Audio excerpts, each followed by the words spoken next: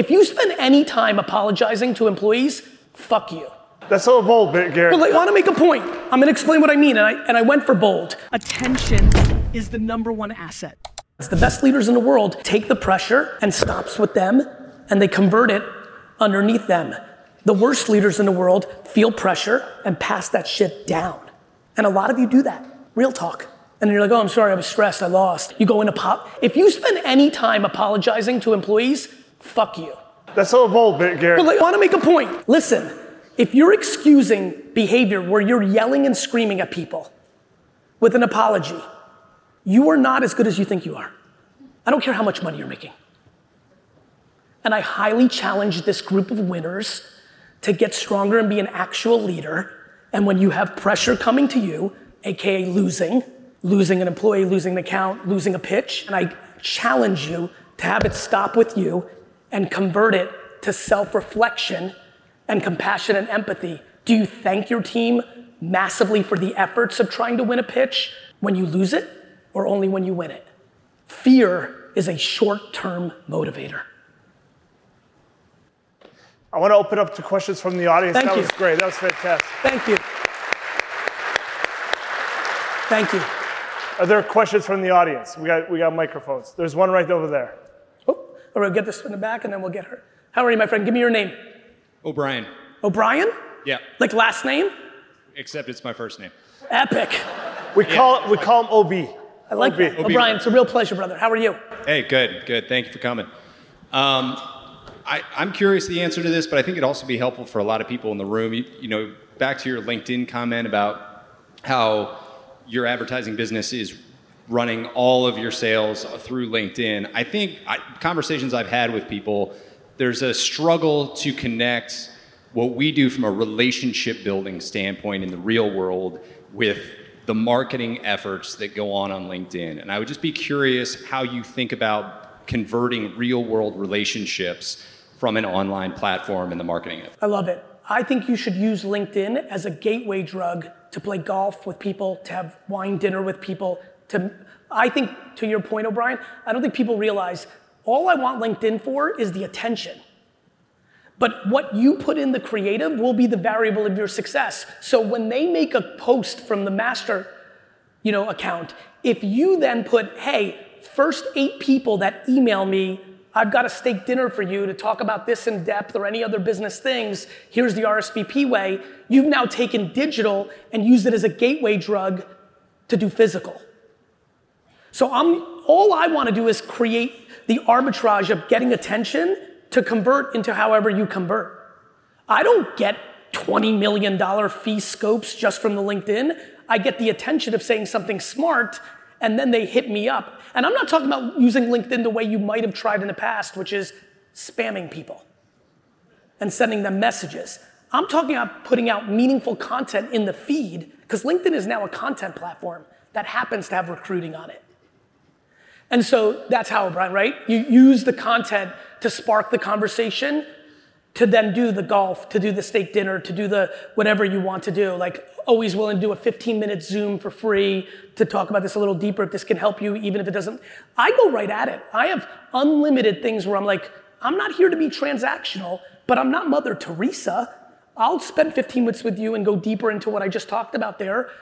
I understand that you may not hire me because of that, because you're already in another partnership, but I'm gonna leave a very strong deposit as a human being in our 15 minutes on Zoom or a 30-minute coffee at Starbucks that hopefully in 3 years or from word of mouth leads to something. So I think there's a way to be transparent, but also be incredibly intellectually generous.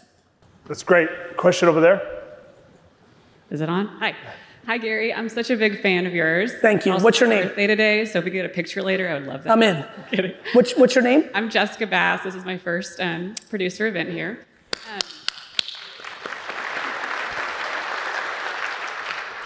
Your content around attention grabbing has really inspired me to step outside of my comfort zone and post myself more on LinkedIn, so thank you for that.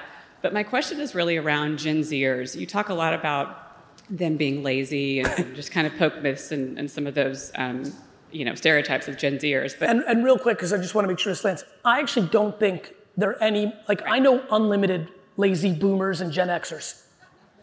Unlimited. I think they have way more options than we have grasped.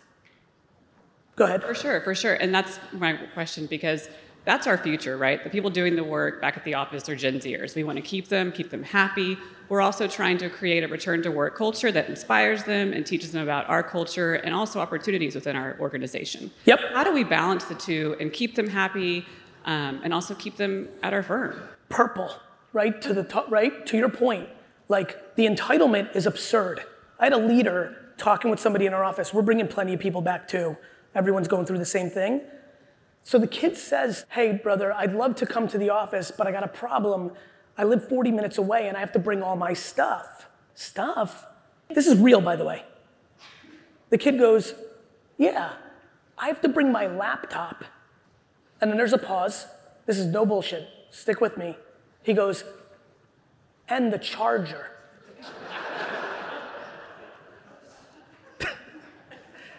So I'm with you. I'm aware of where we're at. I believe it's a game of numbers.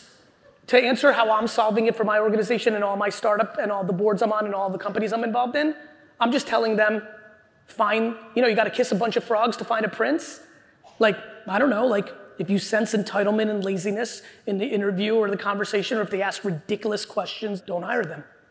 Like, to me, I love merit. Like, merit. But I think the mistake we're making is we're labeling them. That's like labeling all women. It's crazy what we're doing with this generation. We all know that labeling in groups is terrible. And by the way, Gen Z is contributing heavily. They've got all sorts of feelings of everybody older. Like the greatest way to be happy is number 3 in the world. The greatest way. By the way, if you're not 100% happy as you sit here today, I've got the medicine for you and it's free. It's called number 3. The second you realize that you are fully in control of your life is the second you get happier. When you think the president has an impact on your success, that means you're a loser.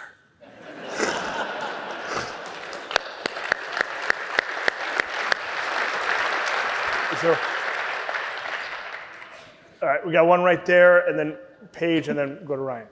Hi, Michelle. Michelle. Just because you just hit on accountability, can you talk a little bit about what you view and how you define accountability versus responsibility? Because I think accountability is a little bit of a scary word for people, and I think maybe for some of those in this room, as I'm a newbie, so I'll go out on a limb and say that. But I've heard you talk about accountability, and I like your honesty behind it and the challenge behind it. Can you just share your thoughts? With the way you asked the question, my belief is that if we all agree that something is my responsibility and it does not go well, then I need to be 100% accountable. Like, the amount of leaders and CEOs and leaders I talk to that will tell me the reason this year went bad was, well, their head of sales was just shit the bed, or my CFO, like they just keep talking. And I wait, I eat it, I rope a dope, little Muhammad Ali, George Foreman, and then I go in for my move. I'm like, you hired them. You are allowed to fire them. I have good news. 100% of the problems in your business are your fault. Like it's true, and in this framework, the energy in this kind of framework of a business, if you spend 1 minute crying about what they're doing in corporate, that's a minute you're not spending on the shit that you do control. I just will never understand it. I sit on some I sit on the board of Bojangles, right? Franchisor, franchisee. And all these people, they're like, some franchisee came up to me because they know I'm on the board, and they just start shitting on the brand. And he's like, Gary, you have to understand, entrepreneur to entrepreneur, this is a real problem. I looked him dead in the face and said, bro, you're not an entrepreneur. If you sit in a framework where you rely on a corporate entity to be a partner, you're not a full-bred entrepreneur. And you must face that. That is the truth. I said to him right to his face, I said, if you're an entrepreneur, you would start, instead of having a franchisee of Bojangles, you would start Schmoshangles. And this goes back to self-awareness, period. So what do I think about accountability?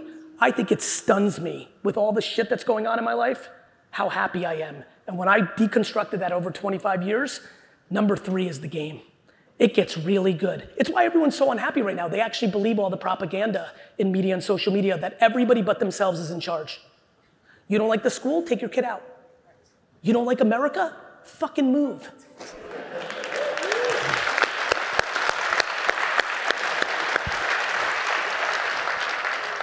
Paige. Hey, Gary. Hi. Oglesing. Nice to meet you. Such a pleasure. Thank you for being here. Thank you. I have a question around succession planning. Oh. You and your brother, you lead the firm. I'm sure you think about this. You've Yes. got kids. All of us have Yep. kids. We have a lot of happy nepotism here. So I'm just curious how the 12 and a half fit in with that. Well, number 3 is a big one. We just touched on it.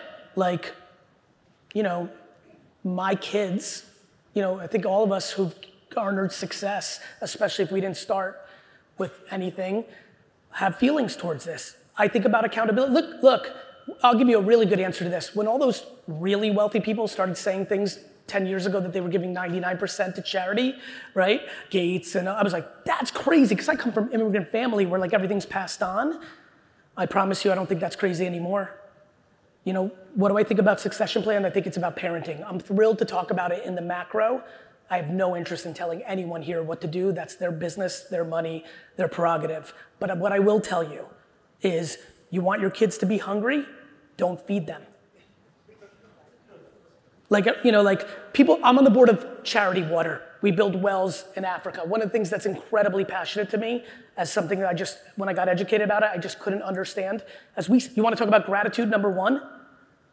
730 million people on earth right now do not have access to clean water within a day. Water, the shit that is on your table. That really shook me. You know, you want to talk about real, like, you know, we think about all this stuff, you know, right? Water. So it's amazing. When I got involved with Scott Harrison, you should all look up Charity Water. It's pretty profound if you want to learn a little bit about it. Anyway, it was 1 billion people only 10 years ago. I'm really proud of the work. I put a lot of time and effort into it, and I'm a well member, which means our donations pay for the staff. It means if you give $1, it all goes to the work, not the bullshit that we see with these nonprofits. Anyway, enough of that commercial.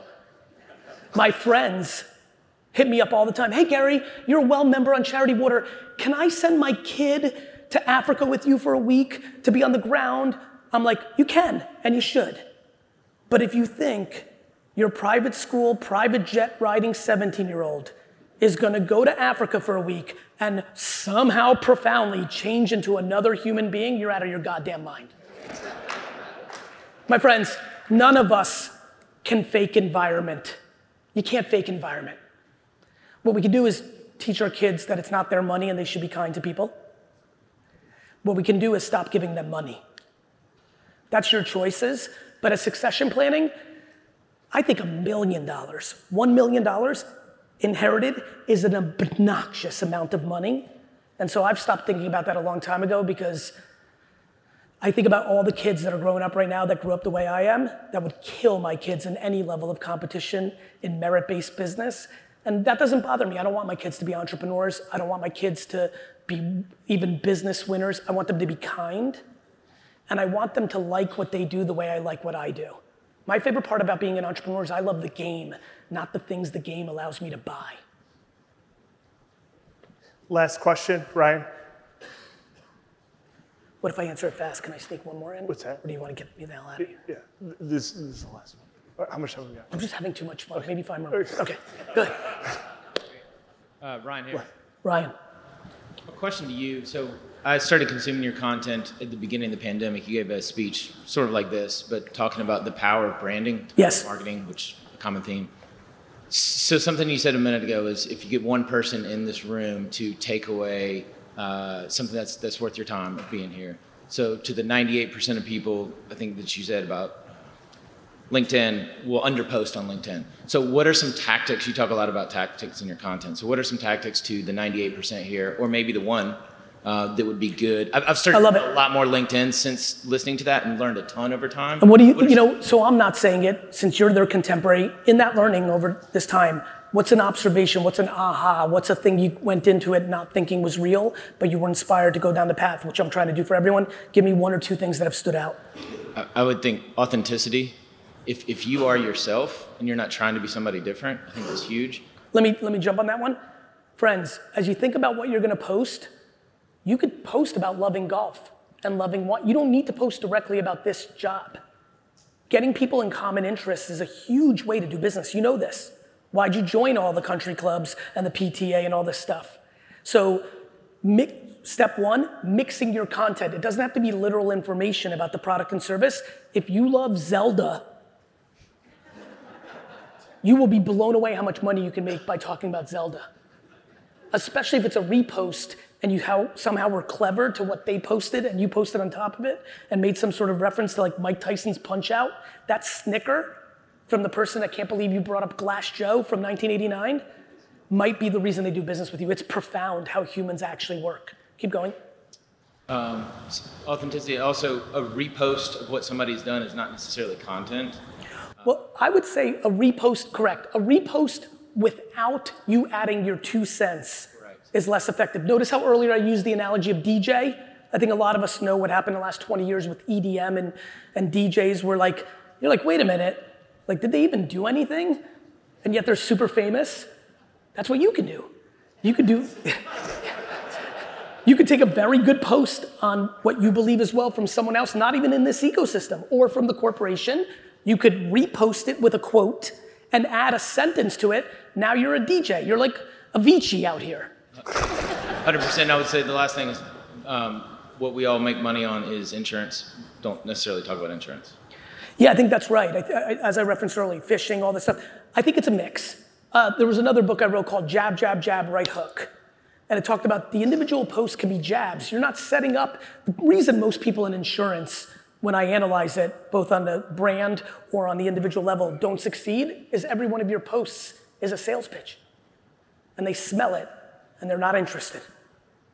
When you start mixing it and you start talking about Zelda and golf, or this is a big one, make pretend that you retired from this and you've now started an insurance media business. You're now the Bloomberg or CNBC of insurance. And you're not talking as a human who's trying to sell something, but you're talking a level up about the space or the opportunities or this new tax law. You're talking about information, that's education, that becomes a gateway. That's a good framework to think through. I'd say one last thing. Please. Is don't give up after like 2 posts. Yeah, I mean, that goes back to 7, tenacity. Like, this is what always blows me away. People that got in this room, you put in the work. And then you go into this new arena and you're like 4 posts in and you're like, I suck, fuck that Gary guy.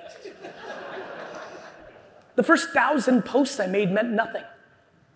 So like, I'd like to think that this room understands what a good day's of work, putting in the work, learning really means, and how that can actually impact the outcome. And so, yeah, I mean, look, I really think the content thing is very misunderstood. Like very. People, they have all sorts of feelings about social media, that it's bad, that the kids, I get it, but I really hate making headline reading opinions your business strategy. Let me sneak one in. I'm the worst, I know. One more. Somebody. He told me, he's like, Saeed, I got to get out of here at 3:55. I know, but we're we've got to roll That's here. all right. Anybody Let's keep it- got a quick question? Right here, There we go. Christina. All right. You saw the board. Yes, You saw the board here with all. I did, which fired me amazing. up. I wanted, you know how crazy I am, Christina? I saw the board, I'm like literally my DNA, I'm like, I need to get to the top of that fucking board. like I'm like, should I retire and join this company to get on the top of these boards fuck me up, but go ahead. All right, 2 questions. How do you get to the top of that board using all 12 and a half? By knowing which 2 or 3 to use in every circumstance, both on the customers you're trying to get and on the employees that work for you. Second, and I'm just going to use myself as an example, because let's say we have somebody on the board, or a group of people on the board, what have you, like someone in your company. Maybe you've got a great salesman. You know, he's top. He's top of the game, and he's. But dick there's face? some toxicity around. Yeah. Uh-huh. Do you risk that? So it's interesting. In my company, yes, because everyone's an actual employee of the corporation. This is a little bit of a different framework, right? Yeah. Like this is not a corporation and you're all employees. You have your own shit. My answer to that is a little bit different. My answer to if you look at that board and you're like, damn, I want to get there, but I don't want to compromise or act like that. That goes to a thing that me and my father fought about for 20 years. When I started working for my dad at 22 years old, I told him, I will spend 0 minutes on our competition. He thought that was the craziest shit he ever heard. He was obsessed with what every liquor store in New Jersey did and what they got. Did they get a better deal on this vodka? Why didn't, he just spent all his energy on everyone else. I said, Dad, the only people I'm gonna pay attention to is first our employees, second our customers, and way down here, number 29, I'll have a sense of what the competition's doing because you never wanna be delusional and audacious. But when I tell you very few seconds will be spent on them because what they do has no impact. I promise you, if I started in this company tomorrow, had no contacts on that board, within a half decade, I'd be the first person on this board. I promise you, because nothing and no one on that list is stopping you from doing what you need to do. Agreed. Thank you. Awesome. Let's give Gary. Thank you.